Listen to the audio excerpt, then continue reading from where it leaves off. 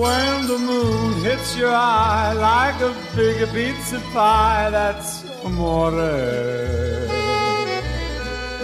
When the world seems to shine like you've had too much wine, that's amore.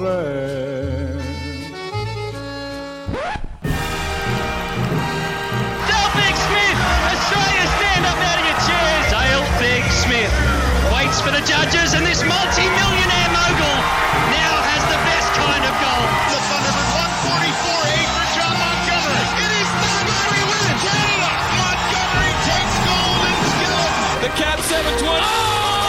Tora Bright has gone smack. Tora Bright is an Olympic gold medalist. Chuck scores. It's Poulet again.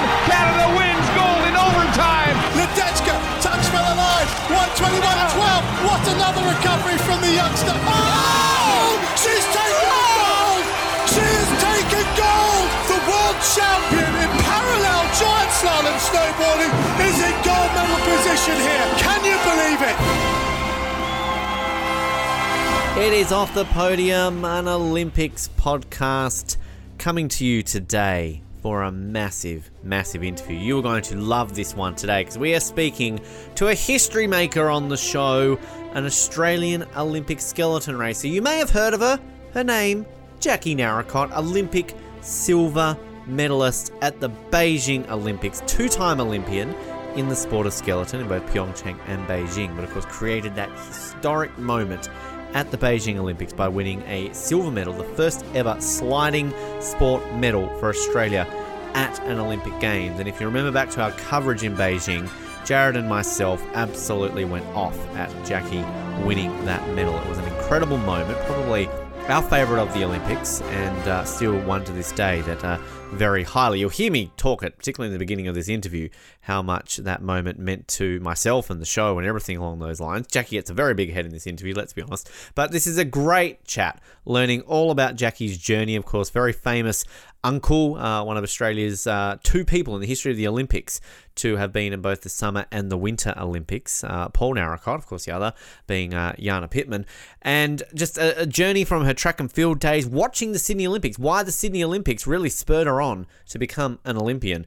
And that journey, the switch into winter sports, of course, initially trying to hand a bobsleigh, how then she switched into skeleton, how close she was to Sochi in 2014, PyeongChang experiences, her husband, of course, winning a bronze medal in PyeongChang and what that experience was like, and the amazing story she tells between PyeongChang and Beijing.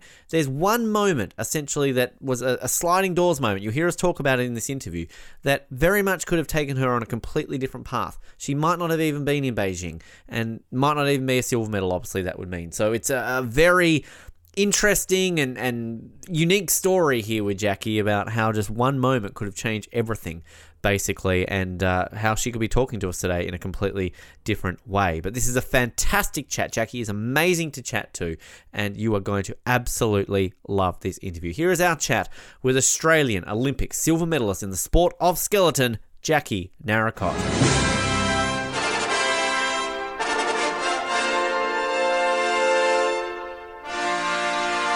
Australia first competed at the Winter Olympics in 1936, and over the 20 Olympics that Australia has competed in, won a total of 19 medals at the Winter Olympics. Pretty good haul if you speak to most people in terms of how Australia you would think would go at a Winter Olympics. Of those 19 medals, 16 of them have been on snow, 2 of them have been on ice skates, and only 1 of them has been on a sliding track, and that happened in Beijing.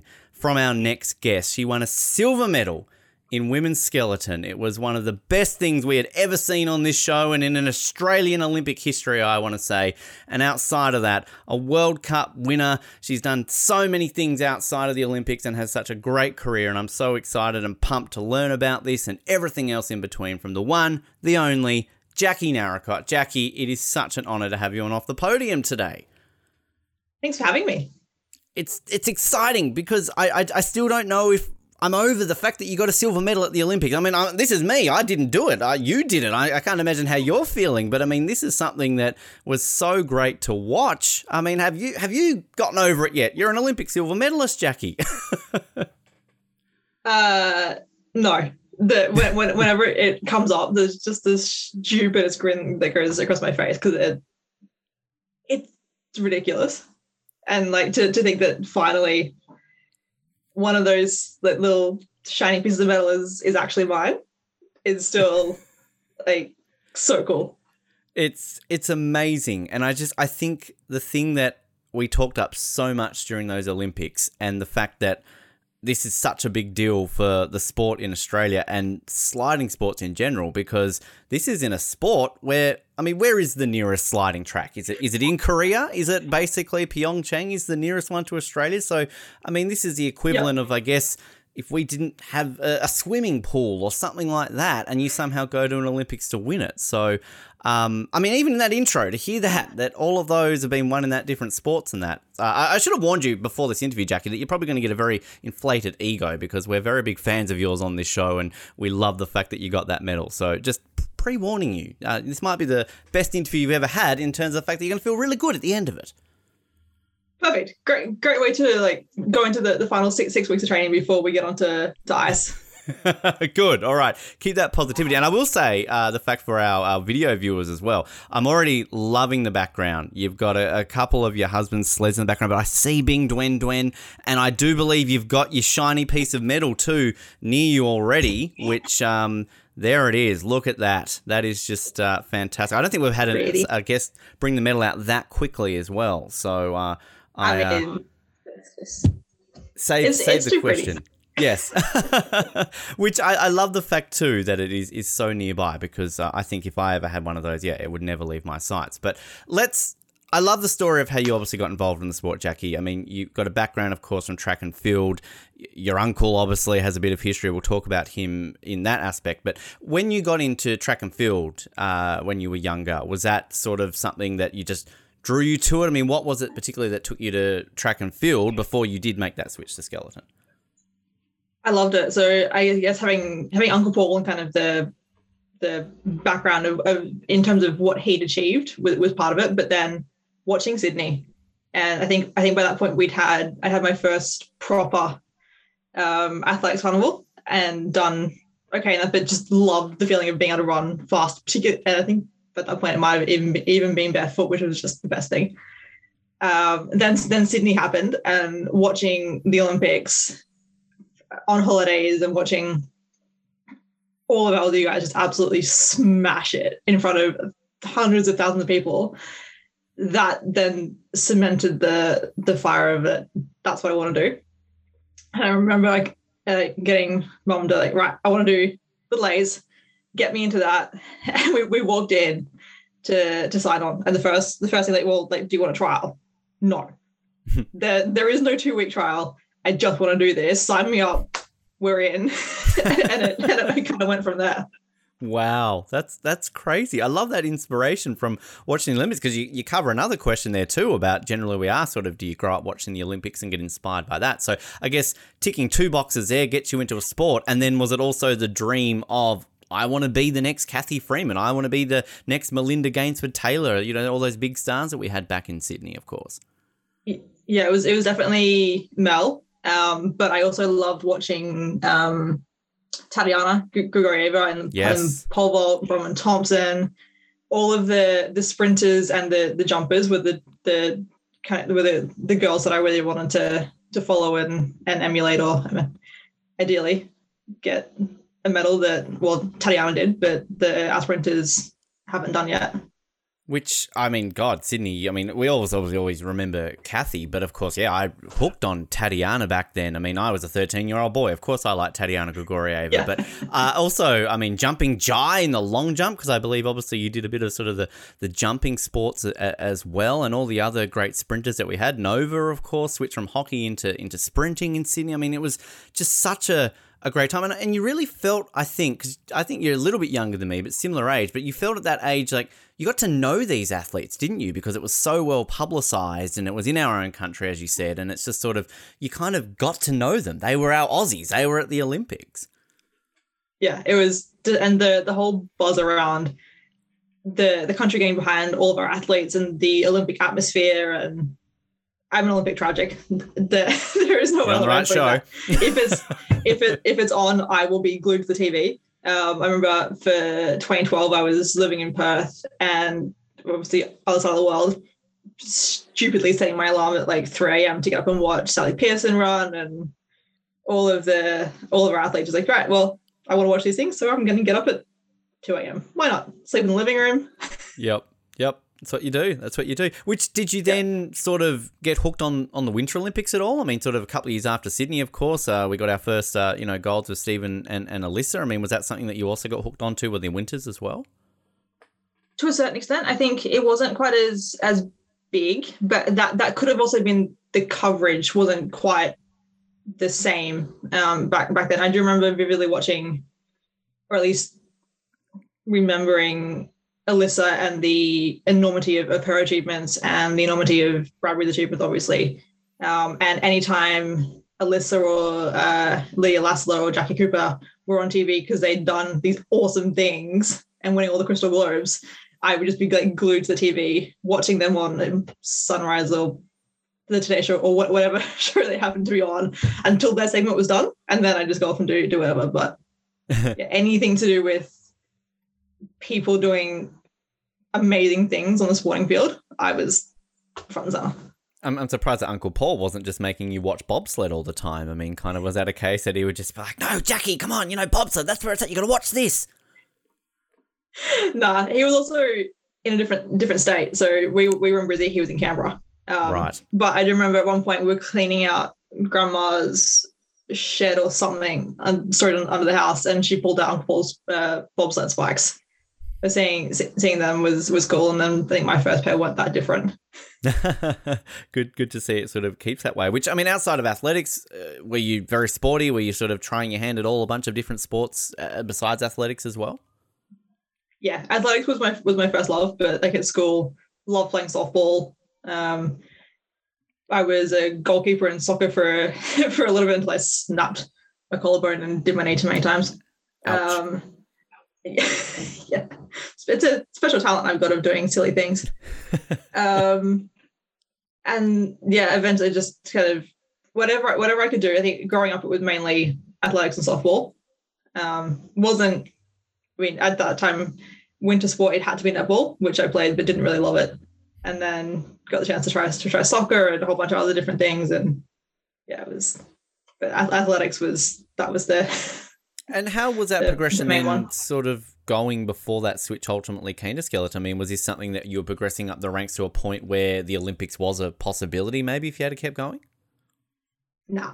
I realised by 16 that I wasn't quick enough, which was then when I really started to look at other options, and when goalkeeping kind of came into it, where Mum found a QAS advert for talent ID for looking for goalkeepers. So I went over into QSAC and tried out for the goalkeeping spot there, and did well enough to get invited onto that. Just basically trying to find any route possible to get me to the Olympics. I didn't necessarily care what sport it was. I just wanted to get there. But kind of by 19, 20, I'd just kind of given up. Well, yeah, come to the realization that maybe it wasn't going to happen, that I wasn't fast enough, I wasn't jumping far enough, probably also wasn't taking it seriously enough, if I'm really honest. And then just happened to be in the right place to try bobsled, and it all kind of fell into place from there. So I was going to ask, did that conversation ever come up from your uncle? Like, I mean, was that something that you saw, the fact that he had done that was a back of your mind thought that, hey, bobsled, this could be an option? I don't remember ever having the conversation with him. It was like he never like forced it or suggested it. It was always just a more driven by me knowing that, okay, well, Uncle Paul went to LA, went to 92 in Albertville. Like, I'm still fast-ish. Granted, I'm not like the fastest, and that's fine. But hey, let's try it. And like, if it was one of those things where if the opportunity came up, I was always going to jump at it. It was just whether that opportunity would come up. Because I remember interviewing many years ago Emma Lincoln Smith and talking to her about sort of that transition into skeleton, and I believe from memory she'd gotten a letter in the mail sort of inviting her or saying that this is maybe what you're suited for, try skeleton, which, because I mean at that point too, it had only been at 2 Olympics at that point before 2010, so it was obviously still a fairly newish sport, and only I think 3 Australian women had competed by 2010 in skeleton as well. So I mean, when you're trying out bobsleigh, was there ever the option for skeleton, or did somebody tap you on the shoulder and go, hey, like, bobsled, you're okay, but have you thought about skeleton? That's pretty much what happened. So I was training with one of our brakemen back in Brizzy, and they were like, well, we need a spare brakeman. Do you want to come across? Sure, why not? Let's go to Europe, why not? And see what this is actually about. Before I even stepped foot on ice, I hadn't pushed a sled. I'd been in Europe for about maybe 3 days. Wow. Just kind of getting to the track for the first time, and I met our skeleton coaches, and they were kind of like, well, you're too small to be a bobsledder. Have a think about skeleton. We've got a development camp in March. This is March 2012. Have a think about it. Okay, well, let me try bobsled first. That's the reason I'm here. I haven't gone down. Let me go down the track and figure out whether I even like this sport, and then we'll kind of go from there. And it was always then in the back of my mind, because we were on World Cup with bobsled, and skeleton and bobsled compete basically side by side. Trainings at different times, but we compete side by side. So you kept kind of like seeing different things. I don't think I ever actually saw a skeleton sled go down the track, but it was always kind of in the back of my mind about, well, this could be an option. Flagged it with mum, and she's like, yeah, sure. If you come home from Europe and you've still got money left, then be my guest, go for it. Sure enough, got home, like, right. So the US, shall you go? She's like, yeah, fine, go for it. Go for it. Whatever. Yeah. Wow. That's crazy. Which, I mean, what was that experience like then when you went down in the bobsled? Like when you tried it, you obviously liked it enough. I mean, you went on to win a medal at the Olympics, Jackie, so clearly you didn't hate it. But I mean, do you remember that first go in a bobsled at the first time down a track? I remember it being rough. So my first time was down Koenigsee in Germany, which is a really short, fun track. It's one of my favorite tracks in the world now. And just having no idea what was going on, because head between your knees, you don't see a thing. Yeah. Kind of got up, and I'd been warned by our driver, Astrid, that I was probably going to feel a bit sick at the end of it, because that's just how it goes. You've never done this. It's a roller coaster with your eyes shut, essentially. And yeah, sure enough, I was like, I have no idea what happened. She's like, do you want to go again? Yes, I want to go again. Correct answer. I mean, were you a roller coaster fan? Were you like a ride girl growing up? So I mean, I can imagine if you are, that's probably a little bit helpful. Very helpful, yeah. The faster the roller coaster, the more times I'm doing it. Perfect. Well, that definitely ties out then. So at that point, when you then ultimately decide to make the switch for a skeleton, I mean, what's that first time like on a skeleton? Because you say you sort of, head down, don't see anything in the back of a bobsled. A little bit different on a skeleton sled, isn't it? It was so nice being able to see everything. So how you start in a skeleton, you start from basically halfway down the track. We started from corner 9 of 18 in Lake Placid in upstate New York. And they lied us down and said, lie there, don't move, we'll push you off and we'll catch you at the bottom. All right, fine. And then, because at that point, I think first run, I don't think we hit 60k an hour. So at that speed, you can see everything. And like, I remember track walking and even just going down the sled, like, okay, so I'm down here. What do you mean I'm going to be 3 meters up in the air? Like, that doesn't make any sense. But real quick, like, okay, first one, okay, that was fun. Second one, all right, that's it, I'm switching sports. And then within like, I think it might be the next day, we were looking at speed going, okay, like, how do we hit 60, then 70, then 80? How do we go faster? Wow, that's crazy. That's sort of that quick that you're just going to go that way and kind of really want to experience that, which, I mean, what's that phone call like to mum then? Like, hey, mum, so I'm in America, tried this, really like it. I'm going to be a skeleton athlete now. I'm not sure she knew quite what it was initially. I think Dad claims that he had some idea. And I think they was like, okay, well, at that point, none of us knew what we were in for from any point of view. I was very lucky with the sense that at that time we still had a program. So I came in on development funding, and there was a bit of support to get going, thankfully. And then, it was well, let's try and get faster and stronger and let's go around the world.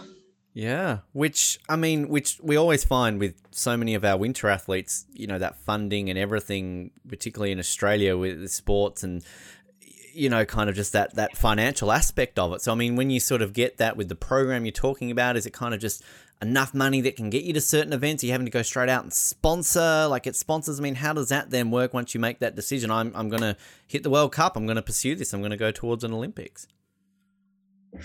So first year, I think we were, what did we get? I think they paid for our flights first year, and gave us, we got a sled. We had to buy our own runners, because our coach wanted some investment from our point of view, so that we weren't just given everything. And then we had to pay for all of our accommodation and cars and food and all of that kind of stuff. And then year 2, it was the reverse, thankfully. So we paid for our flights. It was definitely the cheap way of doing things. And they did everything else. But then when Sochi didn't go to plan, everything got pulled. So I owed mum and dad the world. I've spent my inheritance trying to get this medal. It's paid off though. Because they're not entirely mad about it. I've tried to get sponsors, probably not as hard as what I could have, but being in Oz when you really need money is hard, when some people just want to give you stuff like, all right, stuff's good. Stuff's not going to get me around the world. And I really just need money, please. Yeah. Because it's obviously going back to that point about the facilities. It's not like you can just go into your backyard and do it. You are having to travel to fully do this properly, to go to tracks around the world. Yeah. And then that makes it hard, because then if you're trying to like what can you give sponsors in return? Well, I can't then put you down a push track because we don't have a push track. I can't send you down a track from halfway down, which is completely safe, but that requires getting you halfway around the world. And there's no TV rights and all those kind of things that you potentially in other parts of the world can offer sponsors. It's just not there. I think some of the bobsledders have had a bit more success. But again, part of that is also, I think, my personality in just, I'm going to get it done. I'm the one who wants to do this. Some way, somehow, we'll make it work. And if there's outside help, I also like, I hadn't done anything at that point. So I part of me was also like, well, I need results behind me, or I need something to make me worthwhile sponsoring. Like, who's just going to come out and give this kid who's done nothing in a sport that no one knows about cash to go and maybe be good at it? It's crazy to kind of think that level which you've got to go to. I can't imagine then when you've got to buy a sled, I can't imagine that's cheap. How much does it cost when you're getting started off and having to get yourself a sled? The sled that I've got now costs £6,000, so about 12 grand. Wow. Jeez. And I think that was with one set of runners. And runners are about between 400 and 800 pounds a set. Wow. And if you hit concrete, they're done. Jeez. Or if they get a good sized ding in them, they're done. They're that's insane. The sleds are precious, but runners are definitely the thing that we try and keep away from everything as much as possible. And is that just the sensitivity because they've got to be a certain, I guess, material, something that they've got to work on ice? Whereas you're saying like if they touch concrete, they're just put. It's more because of the friction. So they're all steel runners, and there's two grooves and a spine kind of cut into them, which is how we get grip to steer and go straight down the ice. But yeah, like if there's a little nick in them, well, then that makes them slower. because friction is everything. Mm. And the running surface needs to be as smooth as realistically as possible. So yeah, if they hit concrete, you're not getting that out without completely ruining the runner. Little nicks from maybe like getting a piece of sand in the runner, and like we're talking like a tiny grain of sand can do some pretty serious damage at 130k an hour. I can imagine. So that's why I was saying Uncle Paul's kept his, because I mean, I guess once you've used them a few times, even if you use them once, you want to, I mean, it's a memento at some point. You've taken them to the Olympics, but I mean, that's crazy to think that a pair of shoes can be that much. People buying Yeezys and Air Jordans. No, sorry, come on. Not sorry. When I should explain this. When I say runners, the metal, not rails. I can't think of the runners is the only one I can think of. So the two of them that run down either side of our sled on the other side. Oh, like the actual ride. Okay. Not spikes. There you go. I'm thinking shoes, but okay. See, there you go. That's skeleton noob right here, Jackie. So that is makes entirely sense. my fault too. Yes, but I can understand that now. That makes more sense as to, well, you wouldn't want to put them on any concrete because where's that going to go with that, which itself, which I guess like putting together a sled and the finicky nature and technical. I know we've spoken to say some of our bobsled guests and luge guests about sort of tinkering with the sleds, and I mean, is that a similar thing that you can? If you're a certain track, you can tinker like the runner to, pick up a tenth or two if you're feeling it in the track a little bit different here and there? 100%, yeah. I tend to play more with my runners and my sled setup. I've got my sled set up the way I like it. So the responsiveness is similar every time, but then the different tracks have different characteristics. And then the weather too plays a massive ball in terms of how the ice is, and then whether you can get it, whether you need a sharper runner because the ice is going to be super hard and super slick versus a runner that doesn't have so much grip because the ice is softer, or just the way that the corners are, you don't need so much control. Right. Which then, if you have a technical issue, I mean, do you have a certain amount of spares available? So say, for example, at the Olympics, after run 2, you're winning, but all of a sudden, it's tapped the concrete. Does the AOC or you have like 1 or 2 spare, or is it like, fuck, you're out? Too bad. You're winning right now, but you've got no runners left. Go home. We took 6 sets of runners to Beijing, but they were all different cuts. So the problem then, some people travel with a race set and a training set of each cut. I don't have the baggage space for that. Most people don't have the baggage space for that. The Germans probably do. They've got a few things, right? And they've got everything. And a cut. And a cast of thousands and about 6 bobsleds to ship it all with too. Yeah. Yep. Makes life easier. And like actually on that, if you hit concrete in a race or anything like that, we can't change runners between runs in a race, with the exception of the Olympics, because the Olympics and World Champs, you can change runners between days. Right. But on race day, between runs 1 and 2 or runs 3 and 4, you can only adjust the amount of bow that's in the sled, which is the contact patch for the runner. That is all you can change. So if you, I think there might be mitigating circumstances. So if you really hit something in the track, maybe, but then you need to get jury approval, and It's complicated. Yeah. That's crazy. So that's like why sometimes you're really wanting to stop hard, and I mean, you've obviously got like a bit of a mat or something to slow you down if you go a little bit too fast, but you don't want to all of a sudden forget to brake, because if you clip something and damage it, then you can't really do much to fix it. Yeah. And the tracks are on the ice up to a certain point. So if you go past that, it's game over.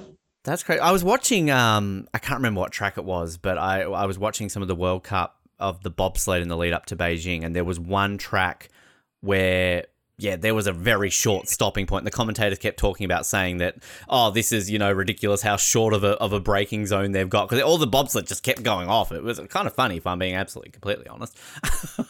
That would have been the Eagles in Austria, either Eagles or the Plan, which is in France. And the reason I say Eagles immediately is because that braking stretch sucks.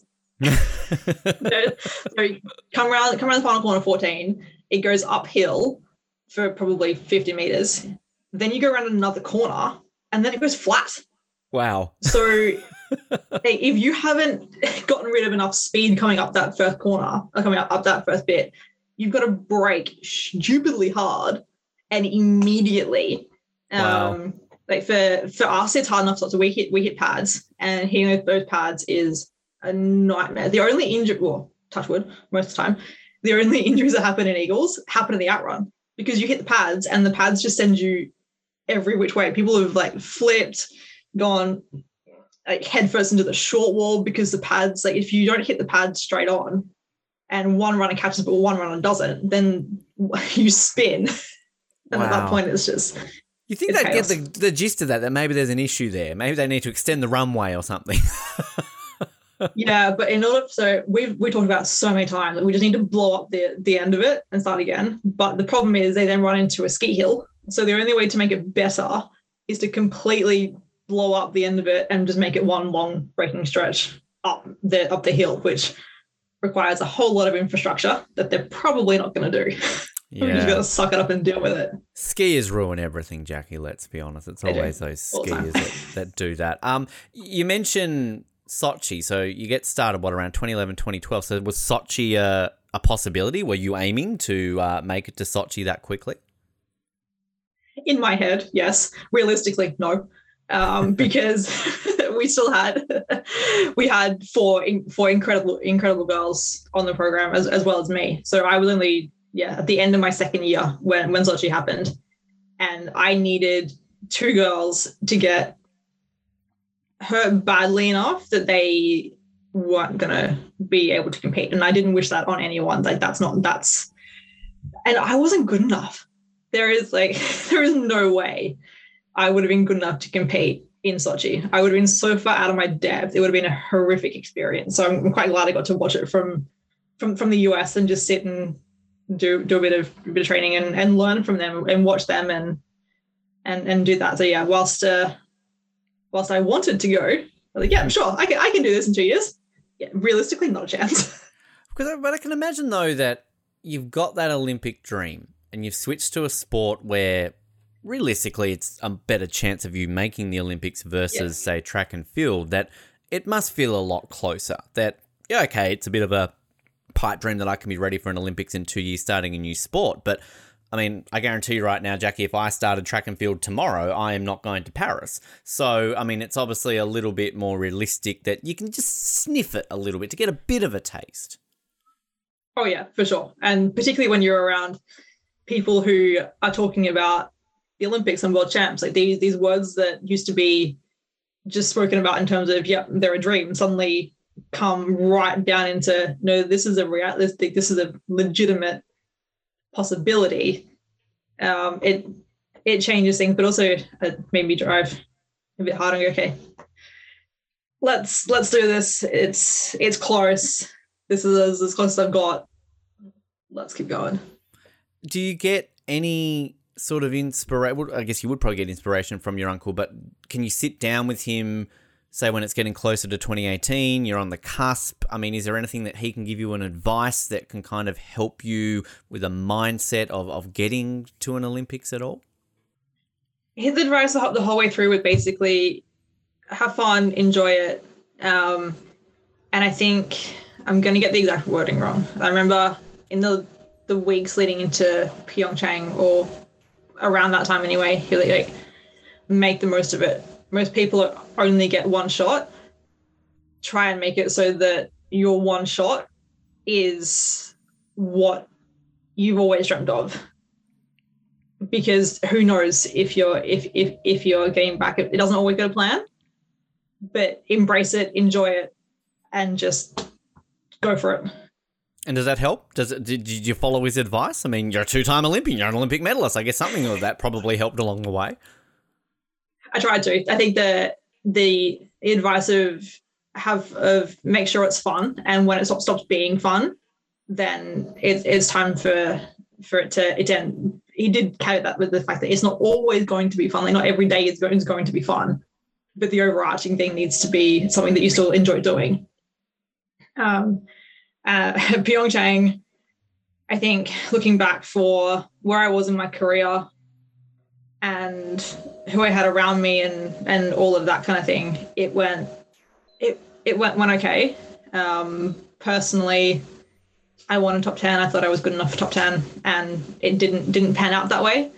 There was also I didn't quite anticipate the emotional effect and ups and downs of watching Dom win his medal. And because we competed that night, I didn't quite take that into account. Not that I think it just took the edge off the adrenaline a little bit. But like my runs in PyeongChang weren't terrible. There was probably one. Well, the corner 9 and I did not get along the entire time I was in PyeongChang. So like a couple of corners didn't go well, but it was still a good experience.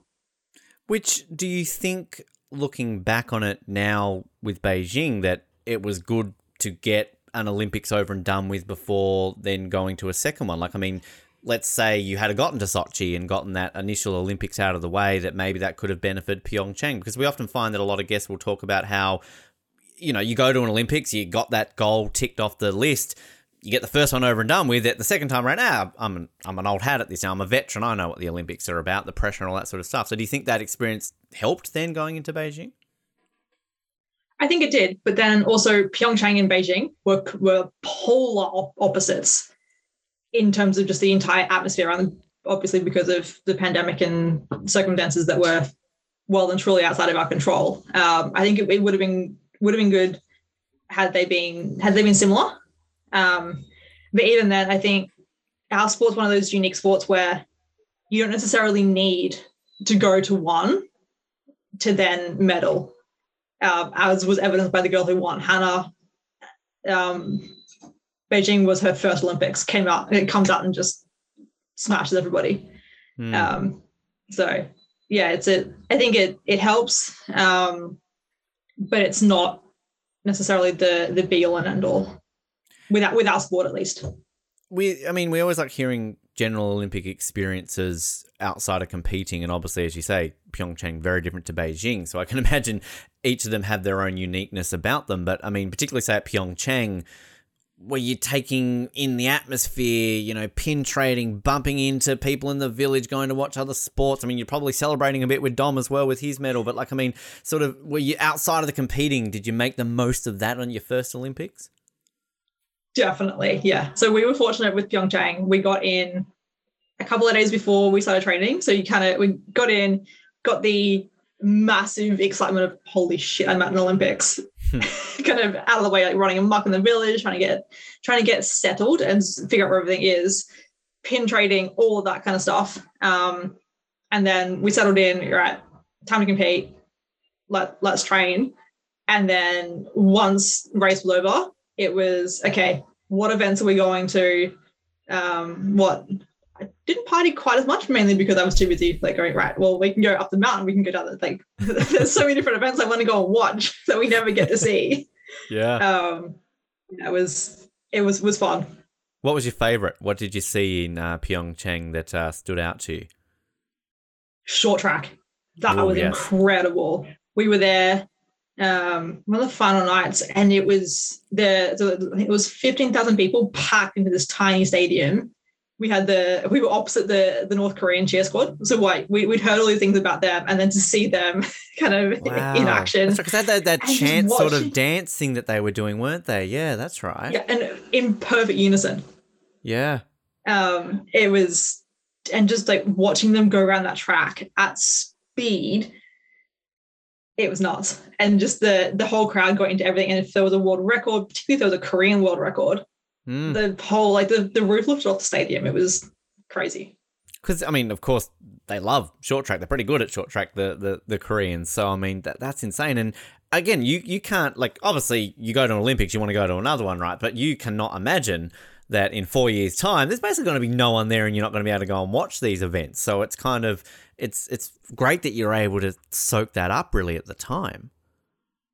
Yeah, our accreditation is basically a go anywhere, get into anything to a certain extent. Pass like all of the open air events, we could just go and stand in the athlete zone. For the aerials event, we got to go up and watch I can't remember whether it was Dave or whether it was the girls. It was one of them. Might have been Dave, actually. And so it was the camera crew, a walkway, and then us. So we were like getting sprayed with snow from them stopping. It was very cool to be so close. Fantastic. I mean, you were there when Dave was robbed, right? We're still not over Dave getting robbed. 100%, yeah. PyeongChang. I mean, come on. Yeah. And do you get extra access with Dom's medal? Does he just like bring that around with him, going like bronze medal? I get extra, access right now. He didn't use it anywhere near as much as what he could have. I think it was in a locked drawer for a good part of the games. Come on, this is what you got to do with these things too. But I mean, just sort of backtracking a little bit, when you qualified for the Olympics and you knew you were going back to watching Sydney as a little girl to that moment. I mean, I'm guessing that's a moment you'll remember for the rest of your life when you knew at that point you'd achieve your dream. You were an Olympian. Yeah, I remember we were in St. Moritz trying on our Olympic speed suits, and the first one I put it on and saw the ring of my chest and a little like happy dance. Because at that point, so PyeongChang, we had continental spots, and that was how I got to go. But yeah, it was still all right, we're on, and then like getting the accreditation and all the little things. Just like, yeah, okay, this is. I love hearing about those little things because it is like, obviously like the uniforms, you get all of that but like, I'm glad you mentioned the accreditation because I'm like you, Jack, I'm an Olympics geek. So I can imagine that just little things, even probably just like here's the AOC book of what you do during an Olympics and things like that. I mean, do you keep it all? Like, have you got scrapbooks and just boxes filled with like all these little Olympic things that you've gotten over your two Olympics? Scrapbooks, no, but all of it's next door in varying boxes and bags. We've got so much kit, it's ridiculous. Because the amount of kit that we get is nothing on what the Brits get. So Dom, like for every bag of kit that I've got, Dom's got about 3. Wow, it's nuts. That's insane. Which, I mean, it's interesting, obviously, because there's obviously a bit of uniform trading going on at Olympics. You've got Dom's, you just trade, he's got enough, right? You probably get a few of him to trade with some people as well. Oh, I'm British, half of it. There you go. Get some of my stuff as well. Yeah, I think my favorite stuff's probably from Beijing, is we were a bit more, not discerning, but traded with people that, like, all my mates, like, okay, what do you want? What can we swap? So everything that I've got, I now know whose it was, which is, I think, a little bit better than my swap from PyeongChang. And you always wanted the Canadian stuff in Beijing, right? Because they had Lululemon. That's basically right. Like, get the Canadian kit. They've got Lululemon. Yeah, and I just happen to have a couple of very good Canadian friends. So I got some of that stuff. It works out well, right? It definitely works out well. Which, between PyeongChang and then Beijing, obviously, bit of an injury. What happened in that crash and just that recovery? Because I believe you basically didn't hit the track again really until the months leading up to Beijing, did you? Not quite. So I never crashed. It was kind of a long, drawn-out process. So first runs back after 2018 in Calgary in Canada. Came around corner called Kreisel, which is a 360-degree corner, and I hit a bump in the track, which is there. If you're on a certain line, you hit it. If you're not, then you don't. Smacked it, off track with a headache. Okay, let's run one. I'll go again. Let's see what happens. Run through, hit it even faster. I got off but by the time I got to the Kreisel in Calgary is corner 10. By the time I got to corner 12, I wanted off the sled. I was like, no, I'm out. This sucks. My head hurts. At the time, I had no one with me, so no coach, definitely no physio, no doctor. Kind of had to eventually, over the next couple of days, put it together that it was concussion because I couldn't look at a screen for more than 30 seconds. I was tired, headaches, all that kind of stuff. Didn't slide for the next probably 10 days, I think. Went to Whistler, got back on track, did first half, and so was sliding quite well from what I remember. And then it was second half after Christmas, got back. Eagles and I haven't had the best of relationships anyway, which is the track in Austria. But even then, I was unusually emotional for runs that weren't particularly bad. I was still in tears after every run, and according to friends afterwards, they were like, "Yeah, you were out of it. Like, we were asking you questions, and there was just nothing there." Didn't race that. Got to St. Moritz the following weekend, and St. Moritz is the best track in the world because it's hand cut from snow every year. There's no vibrations. There's none of the bumpiness that we get with some of the other tracks, and it made me feel dizzy. And it was at that point, thankfully, I was working with the Canadians, and their chiro and both of their coaches were like, "We don't feel comfortable setting down the track anymore. You need to, like, you're done. Sit out, and we'll reassess every couple of days, like every 24 hours from here on in." Go back to the UK after that. We were going home anyway. And by the time I got back to the UK and the adrenaline started to wear off, I was walking around town and I'd feel drunk within 20 minutes. And this is walking on flat ground. Wow. So eventually they diagnosed me with post-concussion syndrome. Had MRIs done, spoke to neurologists, just trying to figure out what was going on and like just how bad it was. Didn't compete for the rest of the year, obviously, because it was by that point they were post-concussion. Nah, you're done. Let's not risk it, particularly as we were going to Lake Placid in the US, which is rough. It's my favorite track, or one of them, but it's really rough and not the greatest for your head. Whistler had world champs, and that's 140 with 5G, so that's also not great for your head. And it took 6 months for me to get the full tick of approval from doctors and physios that I could return to full training. But then there was that was June, I think, June, July. And then there was still all right, well, I haven't tried the one thing that's actually going to either cause this to be okay, to like be career ending or not. Had to have that lovely conversation with my sports psych about, well, what happens if I get to Whistler and I'm dizzy? What happens if first runs back don't go to plan? Like, I had to be okay with it being with going to one Olympics and not going to plan from my own expectations. But thankfully, it all went okay.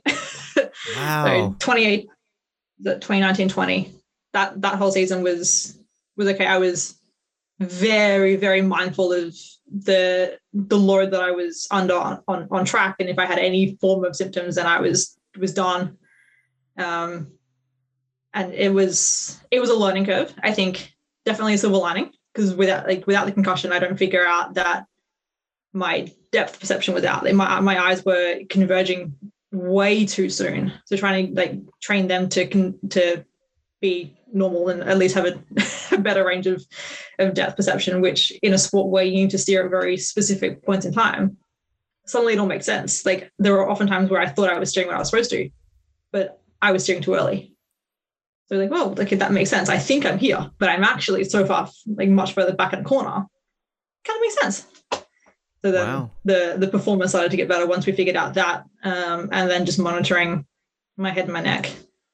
Literally a silver lining, though. I mean, pun intended. It's sitting next to you there, Yeah. Jackie. But that's crazy to think that sort of happens and then it leads to that. But I mean, that run you talk about, like when you go to Whistler, knowing that this could be it. I go on this. I'm dizzy. One Olympics is all good. I guess I'm back to the UK and I've got to find a new career. I mean, how daunting is that when you're on that start line, knowing that literally this run could be it? I think that run was the most nervous I've ever been for a skeleton run. And I started from corner 6 in Whistler, which is, I'd never started that low down that track in my entire career. So to put the pride aside and no, this is how it needs to go. So we were very strategic in as much as we could be at that time of year with where I started. Because then OWR are like, well, is there a beginner track you can go to? Like, no, that's not quite how this works. But they were still learning anyway. No, but I can start as far down the track as I can. And if we go to Whistler, the ice is always smooth. So that's one thing out of the way that we don't need to worry about. And yeah, it was just slowly, then gradually building it up. I think I spent 2 or 3 days from corner 6 just to make sure that, yeah, it was okay. And then progress back up, and then, yeah. And then relief. Yeah, you're fine. You're ready to go, basically. Getting that final tick of approval of like runs, I think I need to do probably, might have been 6 runs from the top of Whistler before they would officially clear me, because in order to compete, you need to do at least 2, so 2 or 4. But like, yeah, getting that final tick was like, okay, jeez. Beijing is still an option. Let's go. What an incredible sort of sliding doors moment right there. Just to think that, things could be so completely different from that point on. And I mean, from then, the good news is, you said Beijing, it happened. I mean, before we get to Beijing though, obviously the World Cup gold. I mean, I remember sitting here seeing the news, and we shared on our page, and obviously it got a bit of coverage here in Australia, 28 days before the Olympics. You want to win your first gold medal at a World Cup, Jackie, you do it within a month of the Olympics. I mean, is that moment then? I can't imagine the confidence is as high as it's ever been in your life, where you think, well, fuck, all right then, bring on Beijing.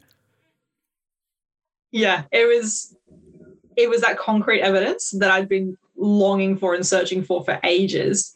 Like, yeah, I really, like, this really is a possibility, and I can match it with the best in the world. And it's, yeah, the whole season I'd shown glimpses. Like in training, I was top 10 quite often, and there were a few times where it possibly could have happened, but I just, for whatever reason, I hadn't learned enough lessons, and it just had to take until the moment in Winterberg, which is the week before St. Moritz, where I was like, fine, whatever. If I don't medal, I don't medal. I'm going to a second Olympics. Because at that point, it was kind of cut and dry by that point, thankfully for me. I think, right, it is what it is at this point. I'm going. Double Olympian's pretty good. All right. And then, funnily enough, that final little bit of tension that needed to be released, and it all just fell into place. It just happened. That's incredible. Which, I mean, does it...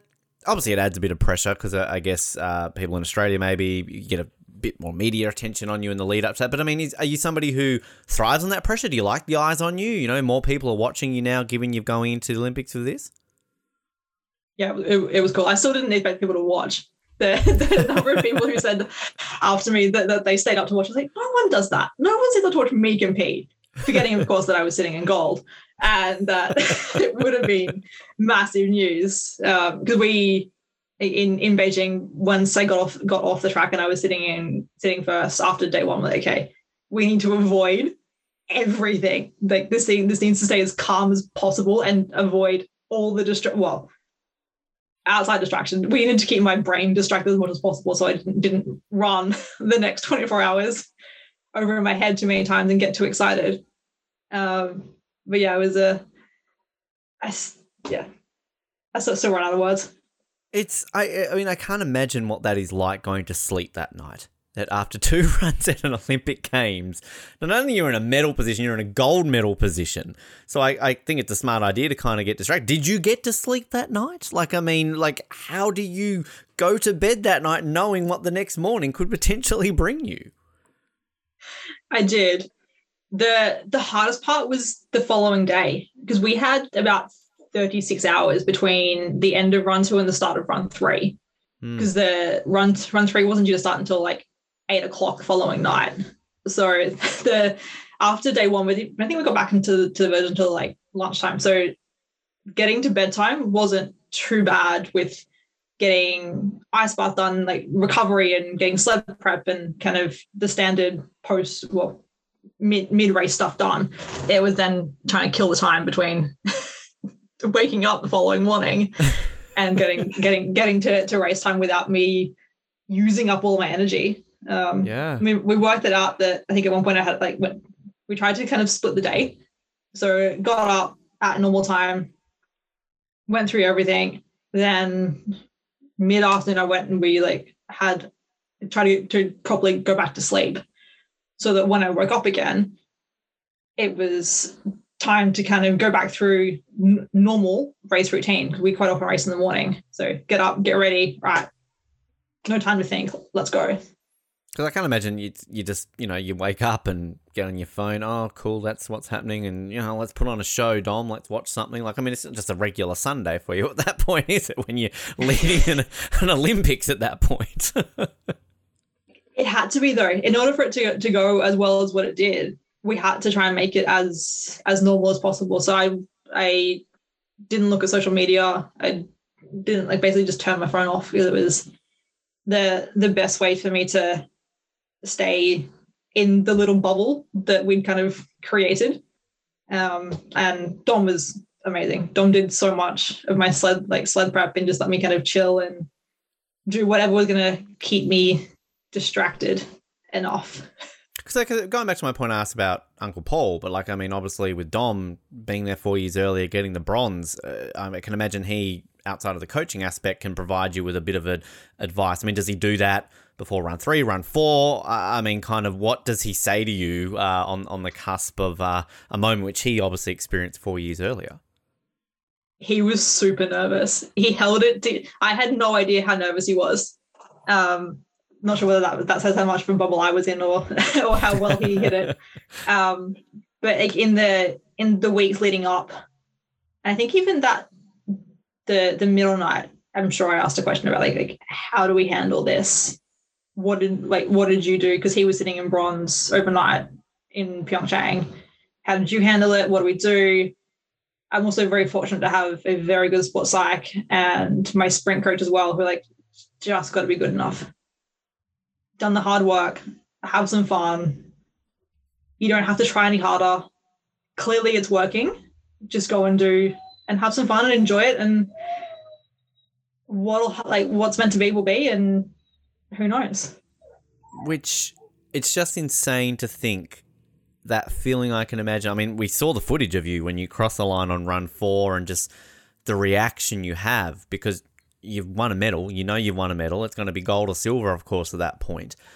I mean, have you processed it to this point where you can describe that into words? Because, your emotions and your face say it all at that point. But, what are you feeling at that point? You've won an Olympic medal.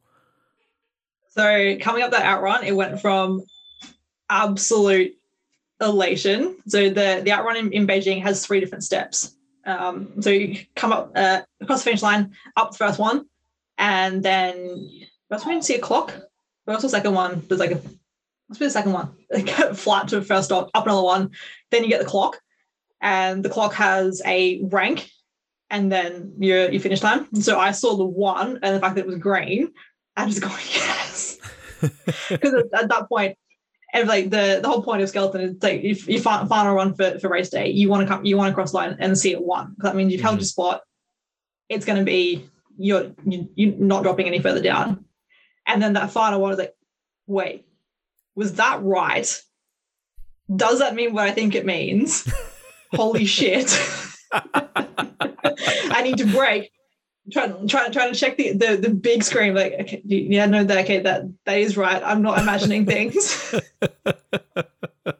Wow, that's insane. And then at that point, it's that weirdness, of course, because you get put in the little box where you're waiting for then Hannah, which, you don't wish anyone to crash, Jackie. I know you don't. You're all friends and everything, but I'm sure there's a bit of you that goes, if you're going to crash or have a bit of a fuck up now, Hannah, now's the time. Just a little bit here. Yeah. Stay on the sled, be okay. Yes. But if you kind of crumble, I wouldn't be mad about it. Yeah. But that being said, I was with Kim, one of my good mates from the Netherlands who got bronze, and we were both in Leah's box watching Hannah. And Hannah's first run on the run 3 was 3 tenths faster than mine. I was stoked with my track record. And the next thing, she comes down and takes 3 tenths off it. Cheers, thanks. Yeah. If you beat a track record and want to get beaten by someone, you want them to better that, right? Yeah. But then watching Hannah's final run, Kim and I were just it was probably, I think it was the best run of the entire 2 days. So we were watching as much as I would love to win this thing, being beaten by that run, you're okay. Well done, fair play. Yeah. That was good. There's nothing I can really like pick apart in that run. Which it's the thing that I love about sort of obviously seeing your reaction, Hannah's kid, like it was maybe the happiest podium of Beijing. Like there wasn't a single, like it wasn't like you were like, oh fuck, I lost gold, or like it just, every one of you looked so happy. I don't think I saw a happier podium. I mean, you all just looked over the moon, no matter what color of medal you had around your neck. I think all three of us created history. So like Kim and I obviously were the first ones for our countries. Mm-hmm. And then Hannah, I think, is the youngest to ever win gold, at least. She was the first sliding female German to win a gold too, was she not? I think as well. Yes. Which, I mean, the dominance the Germans have on the sliding track. Yeah, but like obviously not quite the gold, which they nearly got the sweep in Beijing if it wasn't for Kaylee, of course, in the monobob. But it's, it's just the three of you, just the thrills, and then Dom's reaction. I mean, obviously Dom's probably happy there, but I mean, this part of you guys sucked in. You got bronze, I got silver, I did better. Yeah, but the best part was that I didn't have to say it because everybody else was saying it for me. Like, this is great. Thank you. Yep. I can gloat without gloating. But I mean, it must be a nice little moment for the pair of you, and the fact that, as you said, sort of back in PyeongChang, you can share that emotion. So you know what it was like for him in that aspect, because you were on the other side of that in PyeongChang. So now he's there. So come Milan, I mean, it's just old hat now. It's just kind of like, oh well, medals. Oh yes, right. One of them had an Olympics. Okay. We need gold. Yeah. Well, you got to complete the set. One I'm missing. Yeah. One that you got to complete. The thing, though, going back to my introduction and obviously just what it has done for the sport in Australia. I mean, a lot of your interviews afterwards, I loved how your focus was straight away was, well, this is going to create the next generation. We need more girls. We need more people in the sport. In the time that's passed since Beijing to when we're recording this, have you had many people contacting you? Have you seen much of that? And if not, what can we do, Jackie? How can we get these girls and guys to get into skeleton now that we've had this success? From what I've heard from our federation with the testing camps that we've had, not a lot's happened, which sucks. Wow. And part of me feels guilty about that because I'm not in Oz. I'm in the UK, and I feel like maybe if I was home, maybe there might be something we can do about that. But for now, that the reality is this is where I need to be. So hopefully there's something. I mean, we'll get to come home. We'll get to come home at some point. Hopefully for the next testing round. I think because we need more bobsledders, and I guess it's easier to get into bobsled. They're being funneled to bobsled. I don't know, but yeah, it sucks. I don't want to be the last. Yeah, well, I was going to say, crazy to think that more people go into bobsled because, I mean, I picture it skeleton, it's more individual. You've just got one sled. That seems more, you don't need a team. I know you've got monobob, but I mean, I don't know, like surely skeleton's cheaper and easier. Like, bugger off bobsledders, come into skeleton, come on. It is, but the success can come quicker with bobsled. Right. So if people want to get to an Olympics in 4 years' time, which is the point that's what it is, bobsled's the easiest option, because if you're fast and powerful, you can pick up pushing fairly easily because, and all respect to bobsleds, I know how hard it is to push, but there's not that driving aspect that you then gotta learn and the feel behind it, and which I'm sure Ash and Bree know all too well. But you can come in as a very fast, very powerful sprinter and learn to push a sled and be quite successful at that fairly quickly. Whereas the driving side of it takes 4, 6, 8 years to learn. So it's much more of a longer term process. And I think maybe until we get, unfortunately, the funding to at least help these kids get on ice and get some of the basic equipment behind them to begin with, to try and lessen the initial outlay. Like it's a fair chunk of money to be expecting and asking people to outlay to try a sport they don't know if they're even going to like yet. So if we can, I think probably the easiest way around that might be a push track. If we can get a push track put it in Brisbane's becoming the home of winter sports and Oz somehow. Yeah. Well, they've got an Olympics Great. too. They've got a Winter Olympics technically in 10 years, Jackie. So, I mean, it works. Yeah. Yeah. If we get a push back, then we can get these kids, and I say kids, like anyone, kind of 20-ish, get them to at least try going head first, try pushing a sled, or even like try pushing a bobsled and go, okay, do you like going head first? Are you quick pushing a sled? Do you get the hang of it? Because it's fairly coordination intense. How I managed to do it, I've still got no idea. Coordination's not the best. And then we can go, okay, all right, let's get some funding behind you to go to one of the development camps, and then go from there. That's the development is the biggest thing, and needing a program and a good coach, because it's one thing to send these kids off to the US and Europe and go down with the development coaches, but if we don't have a consistent coaching, then we're kind of pushing shit uphill, for lack of a better term. It fits the situation there, I think. Two things that are coming out of that, Jackie, that I'm saying, and all the respect in the world to our bobs. We've had plenty of bobsledders on this show. Ash, Bree, Sarah, Kiara, they're good friends of ours on the show. But I'm saying this right now, bobsledders, lazy. Take the cheap option. They don't do the work. I want to go to the Olympics in 2 years. Lazy. And second of all, we need a movie. They've got cool runnings. Bobsled, cool runnings, yippee. Where's the Jackie Narracott story? I want the Jackie Narracott cool runnings movie by Milan, and then we're going to have a whole influx of the next generation of skeleton racers. That's how we're going to fix this. Lazy bobsledders and a movie. There we go. Don't kill me, bobsledders. I take the blame for that. I think I've lost Bree and Sarah and all that. They're not coming on the show anymore. Where's their medal? Jack, they've got World Cup medals. Good for them. But where's their Olympic medal? Come on now. It's got a bit of extra weight. And it's a heavy thing, right? That medal's a heavy medal, isn't it? Yeah, that thing weighs half a kilo. And then I swear the box that they gave us to protect it is like another half a kilo again.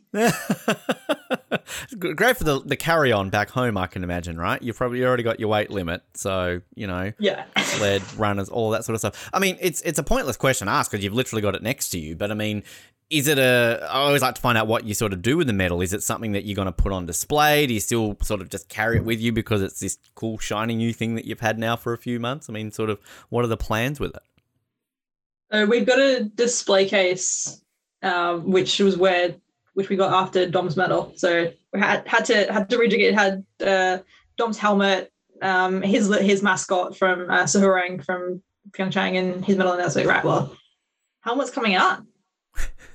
It is sitting on a Union Jack flag, but at least our flag has part of that anyway. So true. For now, it's fine. Yep. But yeah, the two medals are in there side by side. Once we get a house, and then I think we'll probably get them both framed properly, along with Dom's bibs are mine. The plans are to frame both of mine, and then we'll get them displayed properly somehow. And have that empty space for the gold, of course, for Milan. You need that third one there. Yeah. And the most important artifact behind you, I mean, you mentioned Surang, you got a big Duen. I mean, God, they've sold out everywhere. You've got the real deal, right? So, like, I mean, this is more precious than the silver, isn't it? Yeah. We were told, so Alyssa Camplin was deputy chef de mission. Yep. And when we got them, she was like, do not let that thing out of your sight. Keep it in your hand, because otherwise people are going to nick it and they're going to sell it. We initially thought that we weren't getting one because of how our podium went. There was 8 minutes between Hannah crossing the finish line and us walking out for our medals, and we got the flowers, which are actually crocheted, I think. Mm-hmm. Yeah, either way. So we got given them, and all three of us were like, oh, what happened to our mascot? Like, everyone else gets a mascot. Why aren't we getting a mascot? Why do we get ripped off? Where's my big Duen? Much, yeah. But then when after we'd done the mix zone and then walked into the press conference, ours we're sitting on the desk of the press conference. So best moment of the day. That's yes, where they're ours. Good. There it is. Thank you very much. Which I mean, it was fascinating how they sold out. And I literally looked up on eBay the other day, and I still think they're selling for like $300 on eBay just for a basic Bing Dwen Dwen toy. They were a hen's teeth, even in the village. We weren't looking. We didn't do a whole lot of exploring the village pre-race, and I looked at one and went, yeah, maybe, because this time around the only ones we got given were a little like keyring basically. Whereas in PyeongChang, we all got given Sahurang, and I've forgotten the Paralympic mascot, but we got like reasonable sized ones of them each. B, I think. I think we called it Surang and Burang on the show, but yeah, Bandaby, that one. Yeah. But Bing Dwen Dwen wins the day. The best mascot we've had, I think, since Izzy in Atlanta. That's what I say. I mean, God, what a Brisbane's got a lot to work up to, I think, for 2032. I mean, I don't know. We get a Jackie mascot. I mean, you're from Queensland. Put you on a skeleton sled. Like, I mean, you could be the mascot for 2032. That could work. That'll be fun. I cannot wait to have a home Olympics. It's going to be awesome. Winter Olympics too, Jackie. It is technically in winter. It is in July. So I'm just saying we could push the AOC and the Brisbane Organising Committee to include skeleton. We get a home track. There's an excuse to build one in Australia. You got the Jeff Henke Centre. Like, there's a sled vert. Now that you've got we want the people in skeleton. The silver medal needs to bring some money and funding with it. Boom, track, Brisbane. There you go. Problem solved. There you go. It's that easy. I mean, they're cheap. I'm sure they don't cost much to build at all. That's why there's so many of them in the world, right? You know, I've got one in my backyard. I built it on the weekend. I was bored. I was like, a skeleton. I can do that. So, I mean, I'm going to wrap up with the fun get to know you questions in a sec, Jackie. But obviously, pushing towards Milan, everything along those lines, I can imagine right now. But if you have one hope, so obviously getting people involved in the sport, you've got the silver medal with this massive breakthrough, but 10 years' time, if we were talking, and it is, you know, in the lead up to the Summer Olympics, would you like to have seen, outside of your 2 gold medals that you'll win in 2026 and 2030, would you like to see, I don't know, like a certain amount of girls, like a program? Like, what would you like to see in 10 years' time with skeleton in Australia? I would love us to have a fully fledged program again, like we used to have, and be consistently competitive on the World Cup Tour again. We've done it once. Our girls were always pushing for medals. There is no reason why we can't do it again. We just need to get the athletes and the funding and the personnel behind us. And who knows? The world is our oyster. Get rid of those lazy bobsledders. Just get out of the way, girls. Come on. Skeleton's coming through. We've got the Olympic medals. There you go. Skeleton's more fun. Exactly. Head first. I mean, God, like you said before, you got your head behind somebody else. You can't see a thing. Like, I mean, where's the fun in that? You know, just like you want to head first, straight. Luge, what are they doing? Laying down, lazy. Come on, Alex. No way. You're pushing off the thing. You're not even running. Even lazier. Luge, even lazier. Don't get me. Exactly. Don't get me started. These questions that we like to wrap up with, Jackie, these were a set of questions that were given to Team Canada athletes ahead of PyeongChang and Beijing. As always, there is an option to draw if you want. It's not compulsory, but if you're bored today and you want to do some homework, draw your favorite animal, draw a teammate. You can draw Dom. I don't know. But if you want to, flick it to me in an email and we can put it on our social media with this interview. But no pressure there. It's completely optional. And I'm seeing here, so I'm using the questionnaire that was given to Jane Chanel. Did you race against her constantly or still do? So Canadian. Her and I are very good mates. There you go. Well, I'll compare your answers. Let's see. Let's get competitive here to see that. First question for you. You're allowed to answer your own moment if you want to. Your favourite Olympic moment is? Ooh.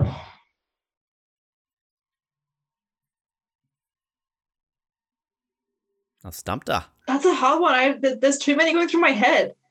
Give us some. You can multiple options. Let's go for it. Okay, well, obviously, Bradbury, obviously. Yep. Lydia winning gold in Vancouver. Mm-hmm. Lydia being the first to complete a quadruple twisting triple somersault in Sochi. That was sick.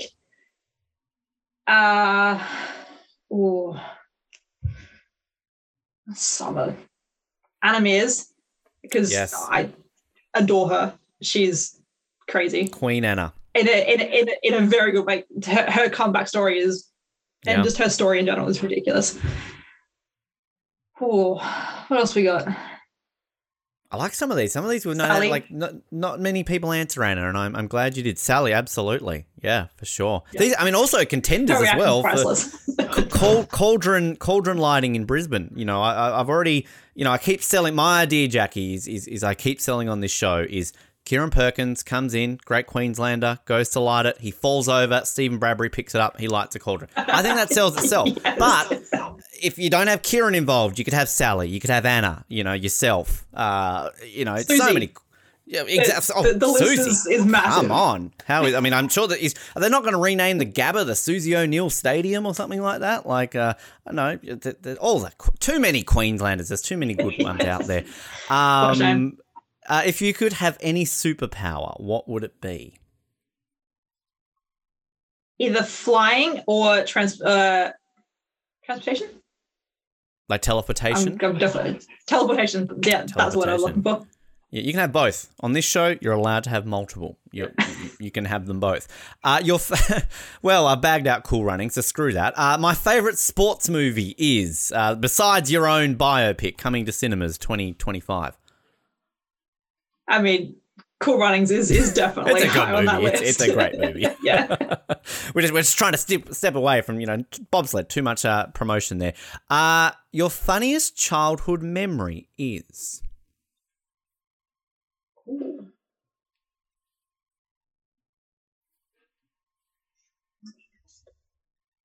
Wide open question, this one. It's, you know, there's a lot of childhood memories I'm sure you've got.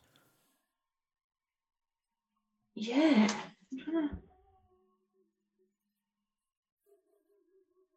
I like Jane's answer here. Playing in the mud with my brother and sister. She played in the mud. That's what they did growing up in Canada, apparently. That's standard. Yep. Constant. Yep. Oh, my funniest memory. If you don't have one, we can skip that one. I've got no idea. Yeah. No idea. No. Yeah. All right. We can skip that one. Your favourite pump-up song is? You have a song that gets you sort of in the zone before you go down the track? So I'll give you two, because there's one for gym and then there's one for sliding. Okay. My one for gym is Back in Black, AC/DC. Good choice. Like, really heavy squat session, tired, just need to get that last set done. That's the first one that comes on. Mm-hmm. And then for sliding, I went with, the last two songs that I listened to before particularly race runs are Dare to Dream, which is the Olivia Newton-John one from Sydney. From the opening ceremony and in then, Sydney. Yeah. And then Permission to Shine. I quite like the lyrics in that.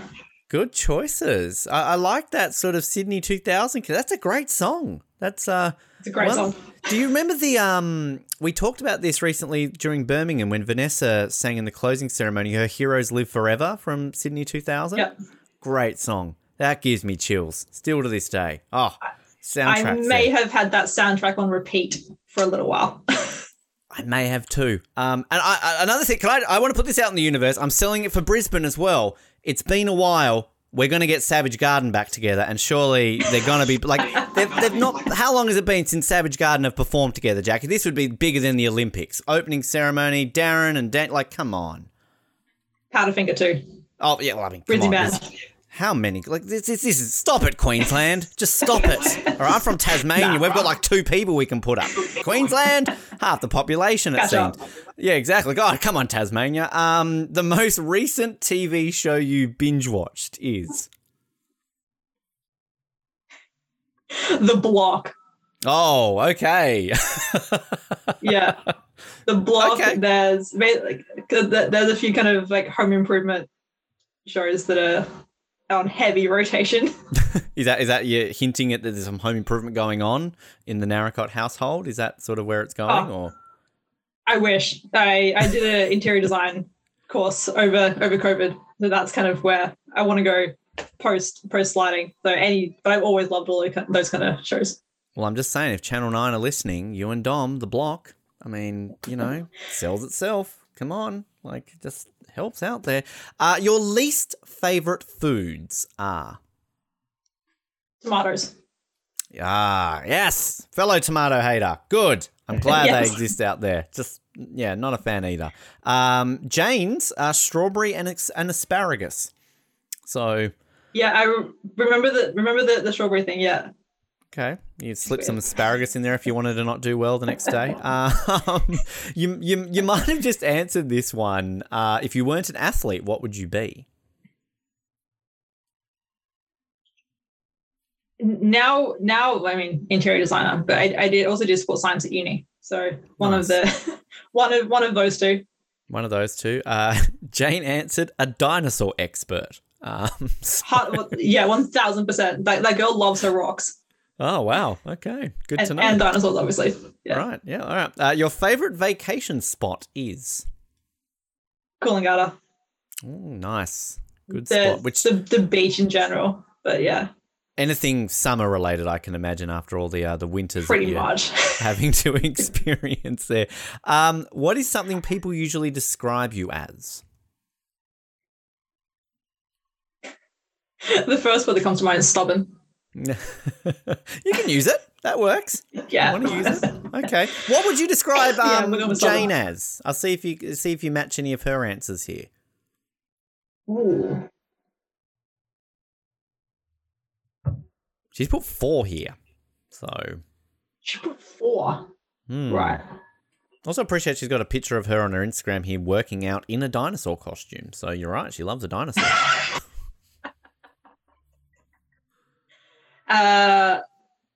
Rock nerd. She sadly doesn't put I say rock this nerd. because there's a specific shop in Koningsay we go to when we're in Koningsay that she just absolutely loves.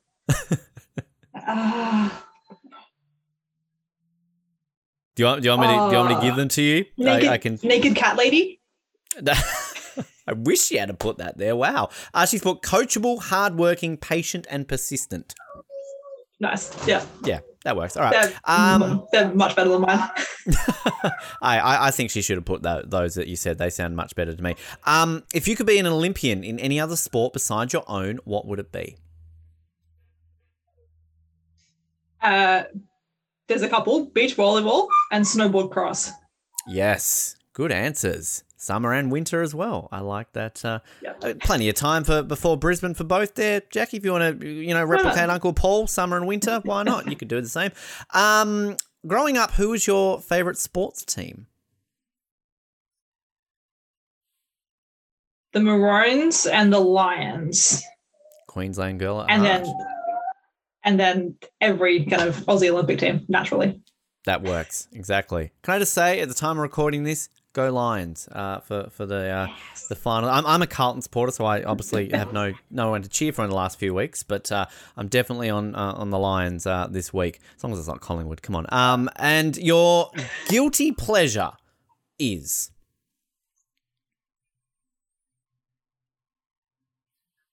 I appreciate Jane says watching reality TV in the summer. She likes Bachelorette, The Bachelor, and Big Brother. I was going to say Anzac Bickies, and then there is a reality TV show called Say Yes to the Dress, which is a wedding dress-based show. So, yeah, that's those two. So you're just watching that while eating Anzac Bickies basically all the time? Naturally, yeah. Perfect Sunday. Sit there with the Olympic medal around your neck, just chilling, kind of going that way. Jackie, this has been a lot of fun. Before we let you go, social media, people, where can they sort of follow your journey between now and Milan? Instagram's probably the best, which is at JAC_Narracott. Perfect. And also, if anybody listening wants to get involved in skeleton, and they're listening to us in Australia, what can they do? How can they get involved? Message me or go on to the Bobsleigh Skeleton Australia website and get in touch, and we will figure out a way to get you tested, and then from a strength and conditioning point of view, and then get on ice. Simple. Sounds easy. I'll send you a message after this, and we can get me on the ice as well. Jackie, This has been an absolute honour and a pleasure to have you on the show to learn about your journey, everything else. Congratulations on the medal. I know it's been a few months at the time of recording this, but still many, many congratulations. One of our absolute favourite moments from Beijing, and we look forward to getting you back on in a couple of years' time with a gold around your neck. Complete the family collection, Jackie. Come on, we can do it. In the team comp. Why not? Yes, exactly.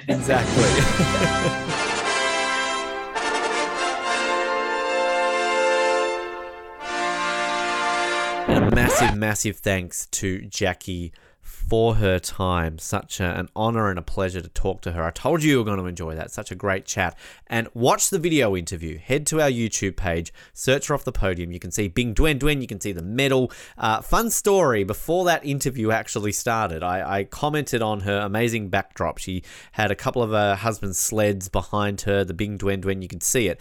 And as soon as I sort of mentioned that, she quickly was like, oh, the medal. And she basically moved a couple of things and out comes an Olympic silver medal. So I love the fact that even before that interview, she was like, shit, got to get the medal out. So always get excited when our guests bring out their medals and show it off. So if you want to see that, of course, head to YouTube as well as all of our other great video interviews there. But an amazing interview with Jackie, just to think that one run going into Whistler could have changed everything. That a simple case of being a little bit dizzy after that and no Olympic silver medal, career over. Absolutely incredible to think just one moment could have changed everything there. But an inspiring story. And get into skeleton. People listening, what's going on? How can we win a silver medal at the Olympics in a sport and not have an uptake and people wanting to try it? I'm saying it right now. Again, apologies to Kiara, to Sarah, to Bree, to Ash about what I'm going to say, but bugger off, bobsledders. Get them into skeleton. Come on. We've got an Olympic silver medal there to show for it. So,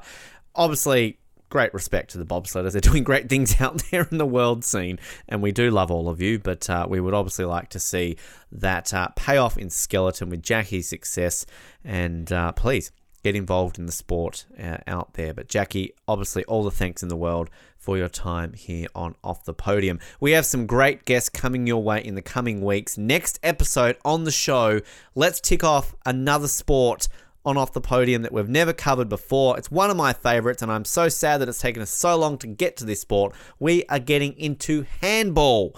That's right, handball. I absolutely love handball, and our very first guest from the sport, we're going to be speaking to Haven Wong, Team Canada member, represented Canada at the Pan Am Games in 2019 and still a current squad member on Team Canada.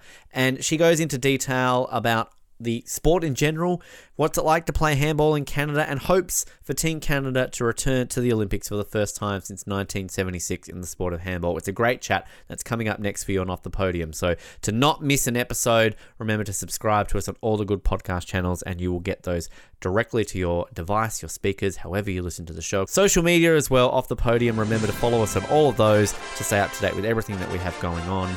And we always appreciate hearing from you. If you want to let us know what you think of Jackie, if you want me to pass on a message that you want to get involved in skeleton, drop us a message, and we definitely will appreciate that, as we appreciate your support out there listening to the show. Big thanks again to Jackie. Big thanks again to you for listening to the show. My name is Ben. This is Off the Podium. Shout out to the Birmingham Bull. Remember to go left and fizzle dizzle. When the stars make it through, just like pasta fasul, that's amore. When you dance down the street with the cloud at your feet, you're in love. When you walk in a dream, but you know you're not dreaming, signore. Scusa me, but you see, back in old Napoli, that's